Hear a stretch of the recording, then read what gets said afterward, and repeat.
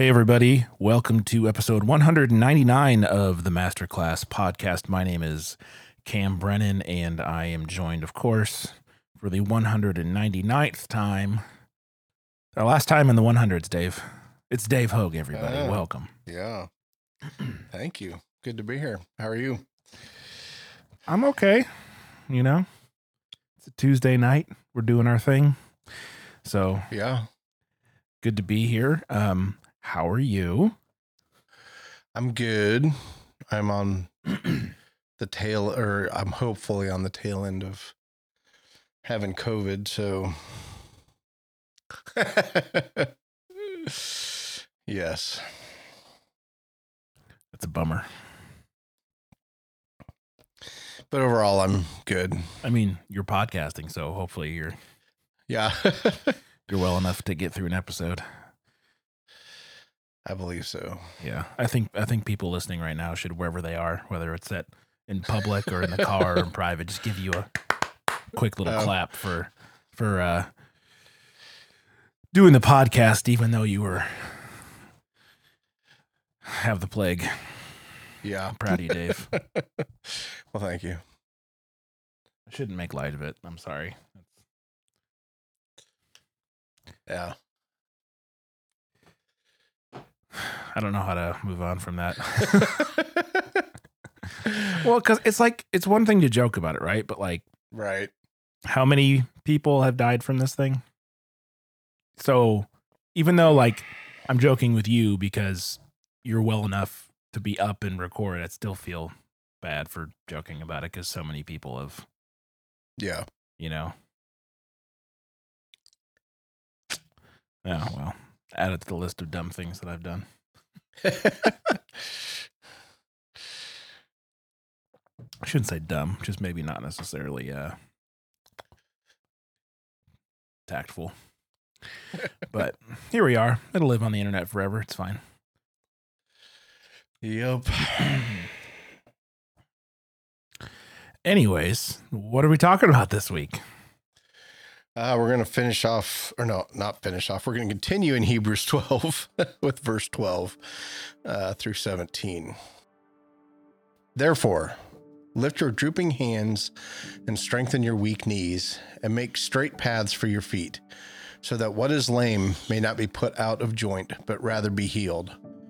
Strive for peace with everyone and for the holiness without which no one will see the Lord. See to it that no one fails to obtain the grace of God, that no root of bitterness springs up and causes trouble, and by it may become defiled, that no one is sexually immoral or unholy like Esau, who sold his birthright for a single meal. For you know that afterward, when he desired to inherit the blessing, he was rejected, for he found no chance to repent, though he sought it with tears.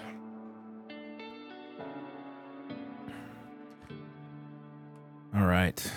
Well, this is an interesting chunk of verses. Yeah.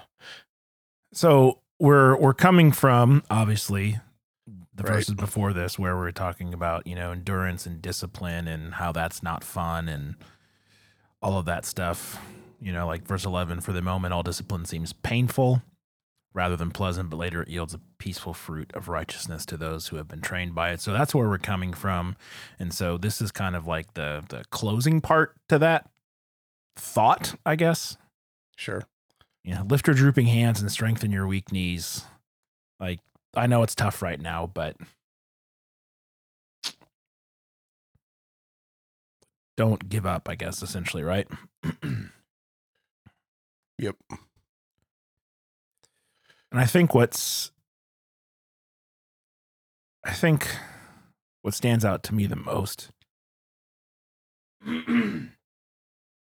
is starting in verse 14 onwards, because 12 and 13 is just buck up, soldier. I know this is hard. Do what you can to strengthen and gather yourself, right? But then it switches to not so much focusing on the pain or the endurance or the discipline or the hard times, but it's turning your focus on God and the holy life that God has called his followers to. And that to me is the most interesting part of this this little section. Because right now, the Sunday night Bible study that we do at my church, we're doing the Sermon on the Mount this semester, which I'm very excited about. And I got to teach on the Beatitudes these past 2 Sundays. And that, right, the Beatitudes are the holy life, the happy life that Jesus is calling his people to, right? And a lot of that being poor in spirit, being meek, mourning our sin, thirsting for a hunger and thirsting for, that's such a weird way to say it. Wanting to be righteous really, really, really, really a lot. And so as I read this, the Beatitudes are coming flying back into my head as I see this idea of, no root of bitterness springs up and causes trouble. Don't be sexually immoral. Don't be unholy. Afterward, whatever. Like, there's just maybe it's just because it's fresh on my mind. But this constant thread throughout the entire story of the Bible for God's people to be holy and set apart and righteous. I mean, that goes back to the original covenant that God made with Abraham. I'm going to set my people aside. They're going to be different and apart. And, and the Beatitudes is all about us living differently than the world. And not because it's not like we've talked about sin management or behavior modification. It's the transformation of a life and the spirit being, being brought from, death to life through what Jesus has accomplished in how the Spirit works in us and all of that. This is just yet another tiny part of the Bible where that thread is being, woven, and it's in Philippians, it's in Colossians chapter 3, Philippians 2 about Jesus being humble and all. Like, there's just lots and lots and lots and lots and lots and lots of places where this thread is, and it. I guess I shouldn't be surprised when I see it pop up, but it's very front of mind for me, this idea that we are to be holy like Jesus is. And that can lead to, a whole lot of responses, but I think one of them should be that we see that we are not holy. And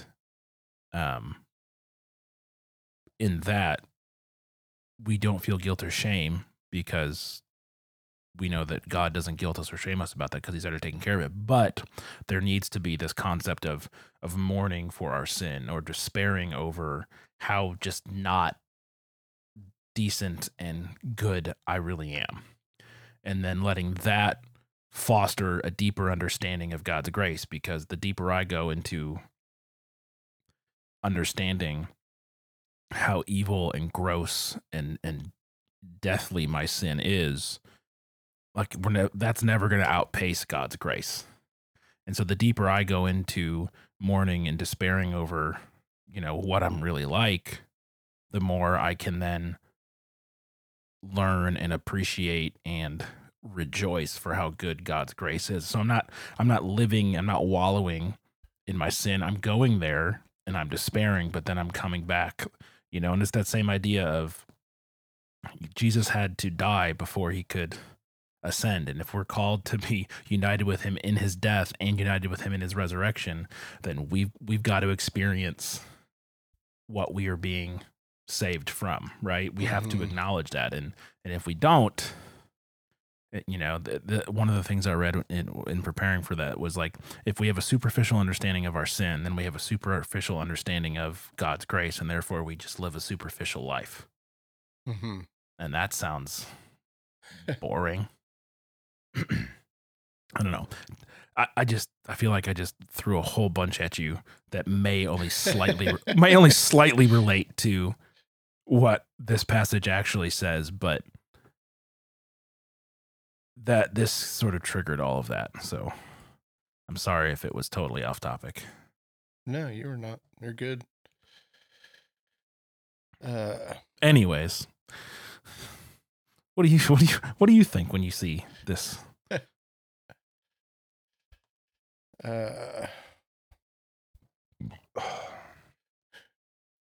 So I'll actually go back to verse 12 of,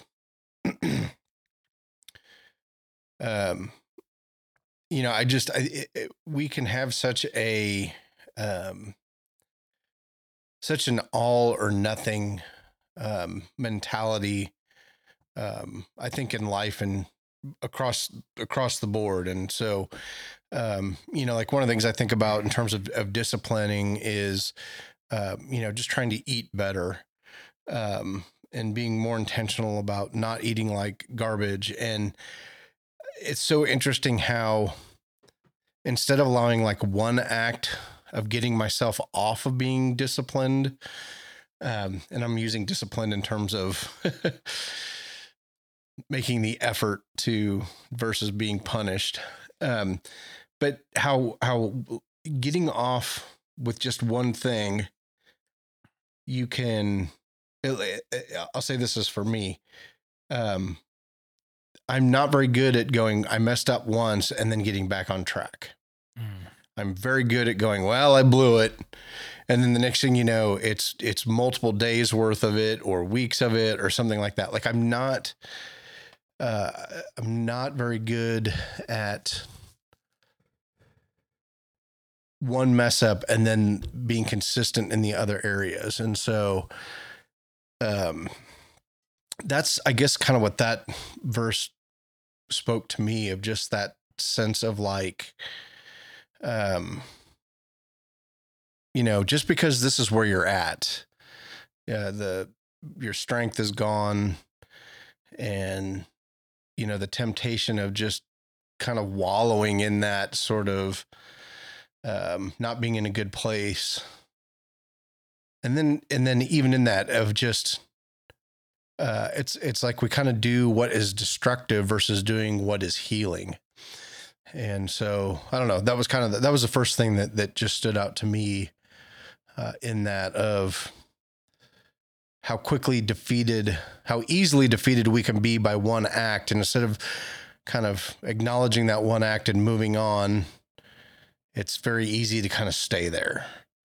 Mm-hmm. And so, I think this is just calling us not to do that. And again, my thoughts, probably nothing profound there. I mean, I would disagree, but okay. And then, the idea of striving for peace with everyone, that to me is just, I just don't see a lot of Christians doing that. And we've had these conversations before, I think by my nature, I like to avoid conflict. And so, I do that. And I wouldn't say I strive for peace. I would say I like avoid conflict and go where it's comfortable. Mm-hmm. And so, just kind of, again, what would that really mean to strive for peace with everyone? And I think in striving for peace, you kind of enter into that conflict, but you have a conversation. You ask for clarification, you seek understanding, you ask for forgiveness, you apologize. The idea of striving for peace, there's a lot of work there. Mm-hmm. Countries have peace talks, and there's like days on end of peace talks that they may even revisit weeks, months, years later before anything is accomplished. And sometimes they just fall apart completely and nothing happens. And then striving for holiness again, there's not this kind of comment of holiness is something nice that we should strive for, but kind of this definitive statement of, without it, you will not see the Lord. Mm-hmm. And so, I think these first three verses for me, and I can't remember exactly how you said it, but I was going to tie it back into what you said. There is just that element of there has to be effort. There has to be, and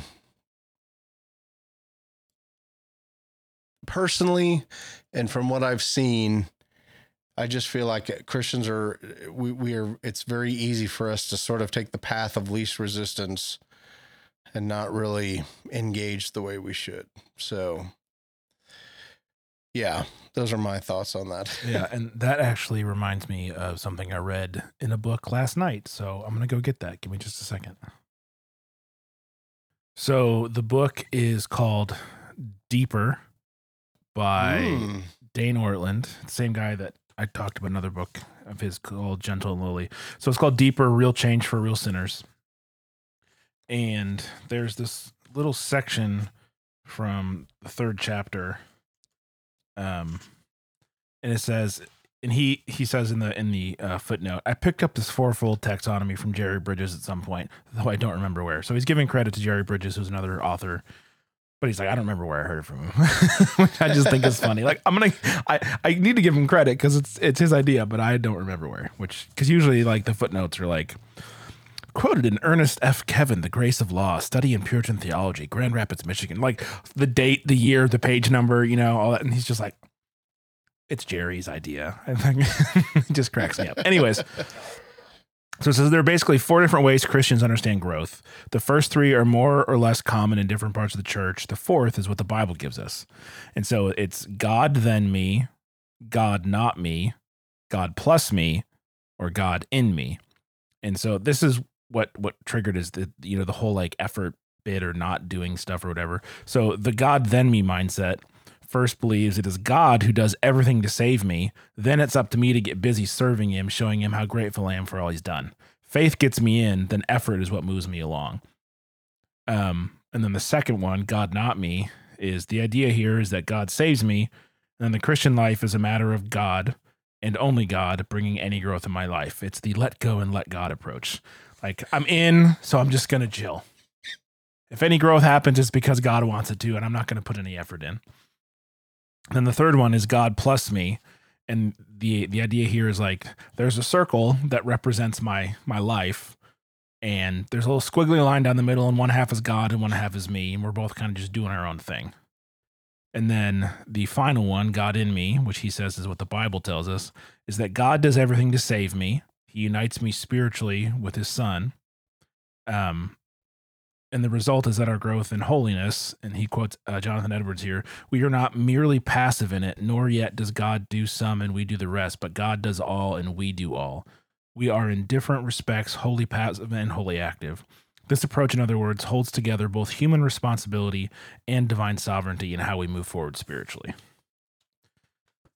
Which I thought was a pretty succinct way of looking at how a lot of people live their lives. They're either trying to earn the spot they already have, which shows that they don't understand what grace really is. They're not doing anything to advance spiritually, which means they don't understand what the Bible's telling them. They think it's sort of half God, half them, which is not great. And then what he's saying the Bible teaches us is that it's fully God and fully us at the same time, working together towards our growth, right? And so this strive for peace, for holiness, right? And then without which no one will see the Lord. And to your point, there's like Jesus is in heaven right now interceding for us. He's at work trying to help us grow in holiness, in righteousness, in purity, right? We need to put the effort into our own growth as well. So then this next verse, right? See to it that no one fails to obtain the grace of God.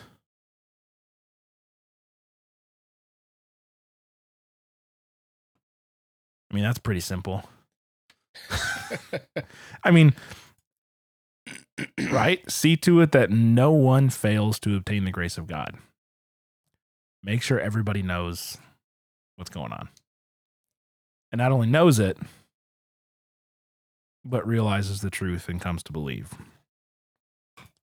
So there's your Great Commission right there. Go to all the nations, tell all the people that no root of bitterness springs up and causes trouble, and by it many become defiled, right? So we're talking about unity in the body and not letting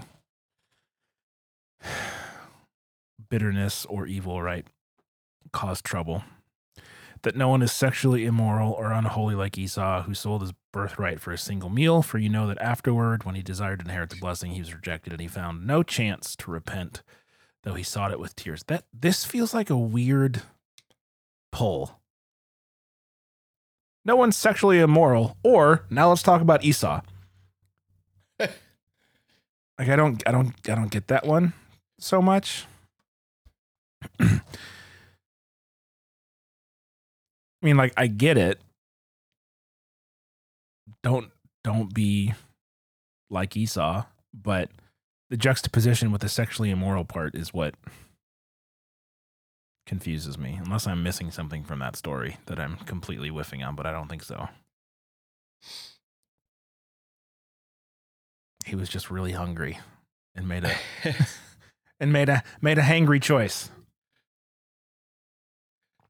Well, and I mean, I don't know that I've ever read that verse and thought of Esau as the one who did something bad. Oh, he did something stupid. He did something stupid, but I'd never think of him doing something unholy. But Jacob is the one that kind of yeah, totally took advantage of him. Yeah, you know, so that's took him to the cleaners for sure. Yeah. So that's I don't know. That is, and I no answer for it, because truly I would not have put Esau as the one who did something unholy in that whole situation. And I don't know those verses well enough, but just sitting here thinking about it, I'm just like, and I know there are references to him and selling his birthright. So, and I know there's a greater parallel to the Hebrew people too. So, but yeah, it just never, equating that to being unholy is foreign to me. And even now, as we're saying it, it still does not just like, I'm not just like, oh yeah, that was, you know. And how often do we talk about that? We talk about being unholy or even being holy. And that's not what pops into my mind. You know, I don't make the connection of, well, Esau giving up his birthright for lunch. That's unholy. Well, yeah. And I guess perhaps it was because, or the idea here is, right, he was given something by God, and then just willy-nilly, he was like, just got rid of it. Didn't perhaps treat it with the respect it was deserving of. The other thought I have here is, like, as, you know, followers of Jesus, as, you know, adopted sons and daughters, we now have a birthright too. And that birthright is eternal life in heaven, and our sins forgiven, you know, being made right with God. And, you know, we're called here, right, to be peacemakers, to be holy, to make sure that other people obtain the grace of God. And that if we engage in, you know, divisiveness and sexual immorality and unholy things, then we could be seen as forsaking our birthright. Now that gets us into the whole, well, is it once saved, always saved? You know, and we don't have to have that discussion tonight, because I am so not prepared for it. But it could be reminiscent of that same deal of, like, look, you know what you have.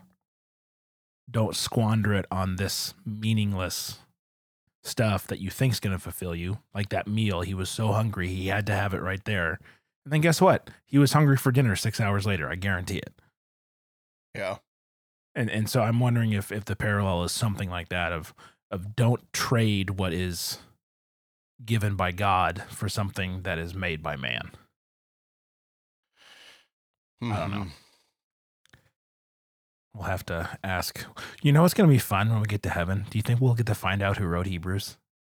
I think we'll find out a whole bunch of stuff. Like, is there going to be a whole like mystery solved section of the heaven library where it's like, all right, who wrote Hebrews? Great. Was there a second shooter on the grassy knoll? Yes or no? Like, I want to know all this stuff. Where did COVID really come from? Did we get to find out all this stuff? I don't know. We probably won't care. I mean, potentially, like there might be some other more important, things to do in heaven than that, but it would be kind of fun if there was like a game show, and like it was just like, what's the next mystery that's going to be revealed? I don't know. You think there are game shows in heaven, Dave?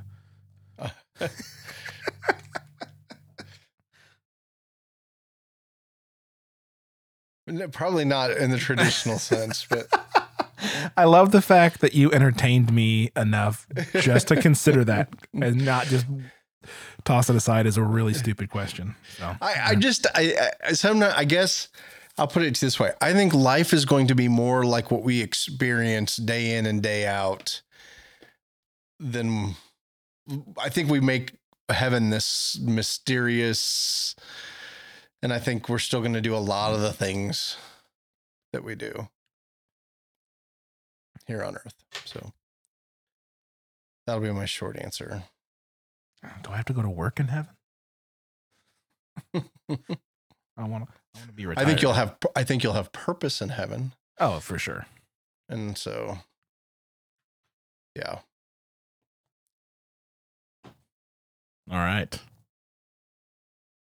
Well, that was a fun little side tangent there. Yeah.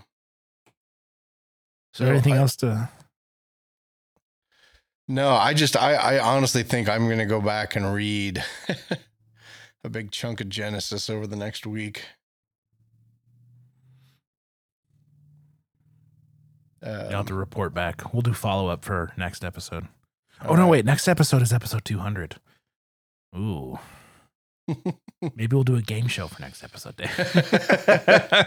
We could do that. I don't know why I'm hooked on game shows. Oh my gosh. Okay, I know. Do we have anything else serious to talk about? Or can I take us on a really odd tangent to end the show? I'd be okay with that, yes. Okay, I just don't want to derail it if you still have something. Not that we haven't already. Well, no, but we could, like, where I'm going, I don't know how we get back to talking about the scripture. So before we left the highway for good, I wanted to make sure I don't remember if I've talked to you about this yet. So if I have, forgive me. Okay. Have you seen Jimmy Fallon's music game show? Like That's My Jam or whatever it's called? I have not seen it. It is a absolute hoot. It's like, like all the dumb games he does on the Tonight Show. Mm-hmm. It's like that, but like through the roof, full That's set. It's got the thing called the Doom Box instead of a boom box. And it's like legit, probably 40 feet wide and like 20, 25 feet tall, fully lights up, has the Doom Box, and then it opens up and it's just like all these crazy games with actors and musicians about music. And they like sing karaoke and do like all these crazy like trivia games. And it is hysterical. I highly recommend watching an episode or two. Yeah, I will do if that. If you just need to it would have been great COVID TV for you, Dave. Just like, I feel like terrible. I don't want to do anything. Let me just stare at a television while Yeah. But alas, even Kennedy thought it was funny. So. Well, I'm guessing he laughs through the whole thing. Oh, and there was one thing where he dressed up like in 1980s, like David Bowie asked, and he talk a bit like this. He's asking trivia questions. Yeah. Yeah. And he's dying the whole time. It's super good. So much fun. That's So the end of the game is called Slay It, Don't Spray It. And they're in like these old school, like 1950s looking recording studios that are inside the Doom Box, but there's water cannons built into the microphones. And so they have to sing along with the song, and then when the song stops, one of the teams has to finish the lyric, and if they get it wrong, they just get annihilated in the face with water. And there's like GoPros in there, so you get like up close. Oh. And I haven't watched the episode yet, but I saw the commercial for it. It's Anthony Anderson and I think it's T-Pain. I don't remember who it is. I forget, but the one of the songs they're doing is like an Elton John song, and T-Pain goes, "Man, we are way too black to know the lyrics to that song." And Jimmy like falls on the ground and just starts laughing. Like, I actually think I saw the commercial for that. Oh, it's so good, man. It's so good. Anyways, that's been this week's recommendation in dumb TV shows. There you go. But anyways, not really sure. Oh, game shows. That's how we got there. Man. My brain can't let stuff go, apparently. Anyways, David, anything else you want to talk about? No. I think that's it. All right. Well, this has been episode 199 of the Masterclass. You can go to supermegacorp.net/masterclass/199 to get the show notes with links to the good stuff. Or if you're listening on inside of a podcast app, the notes will be there for you. Links to, say hi if you want. And we will be back next time for drum roll, please, Dave. How do I do a drum roll? I don't have a little machine like you do. I don't have a drum roll, but I have a rim shot. That'll work. Episode 200 is what we'll be back with next time. I don't know what we're going to do for it, but we'll figure out something. And until then, farewell. Bye.